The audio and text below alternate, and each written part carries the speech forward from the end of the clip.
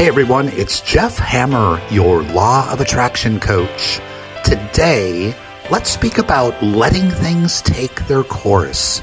So stick around.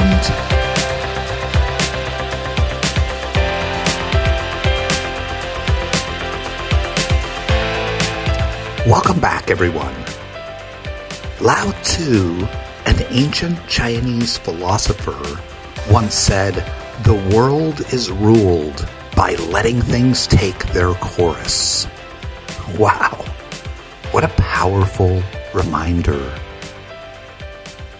In addition to running my business and living my life, I also have 19 nieces and nephews, and a couple of great nieces and nephews newly on board. So I have plenty of opportunities to either A, share my opinion, or B, keep my mouth shut. Now, lucky you get to hear my opinion a lot, right? Which in retrospect may actually help me keep my opinion to myself when it matters most. And that's usually when I think I have a better idea on how things should be done, what should be said, what should be pursued by someone else. You know, I'm at the point and age in my life where I doubt any of you have made as many mistakes as I have. I also recognize that with each of these mistakes, errors, have brought me to where I am today, living the life of my dreams. Oh, and yes, I still make mistakes every day, just like you. Believe it or not, with my continuing work, like the Dominating Edge techniques, which I practice every morning, I'm much better at letting things take their course. I'm less likely to be opinionated, frustrated, or annoyed by things not going exactly as I feel they should, on my schedule, the way I think they should be done. See, it's impossible to be a whole person if you've only had good things happen to you.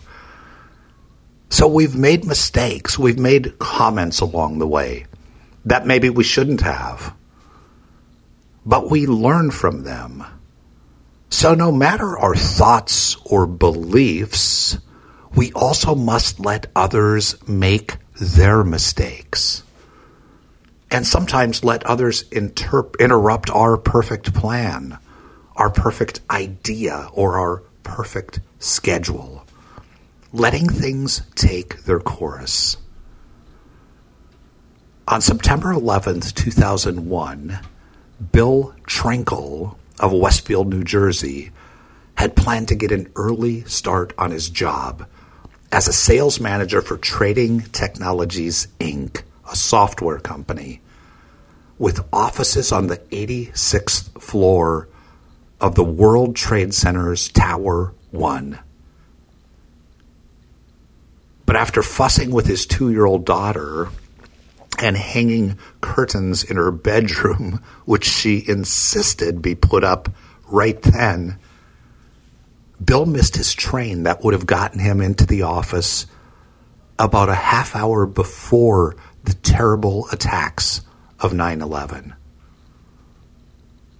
Instead, he took a later train directly to visit a client company where workers hugged him as soon as he walked through the door. You know, don't let the little things in life become such a big deal. And in that regard, don't beat yourself up over past errors or mistakes. And for goodness sake, don't beat others up over what we perceive or may perceive as their errors, flubs, or mistakes.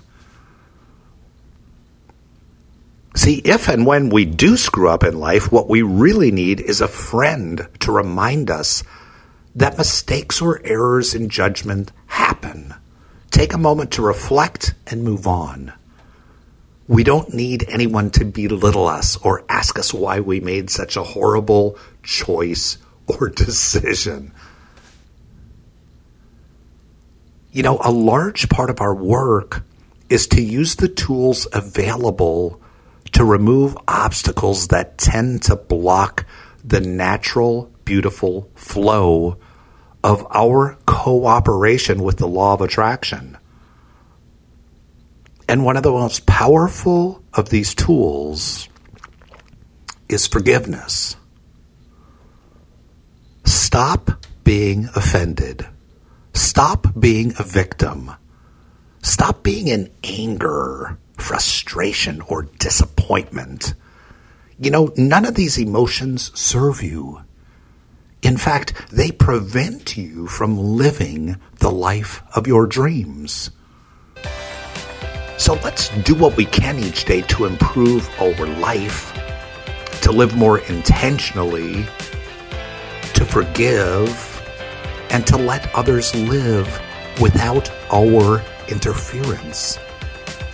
Let's awaken from the sleepwalk and co-create with this law of attraction to manifest our perfect life, the life of our dreams.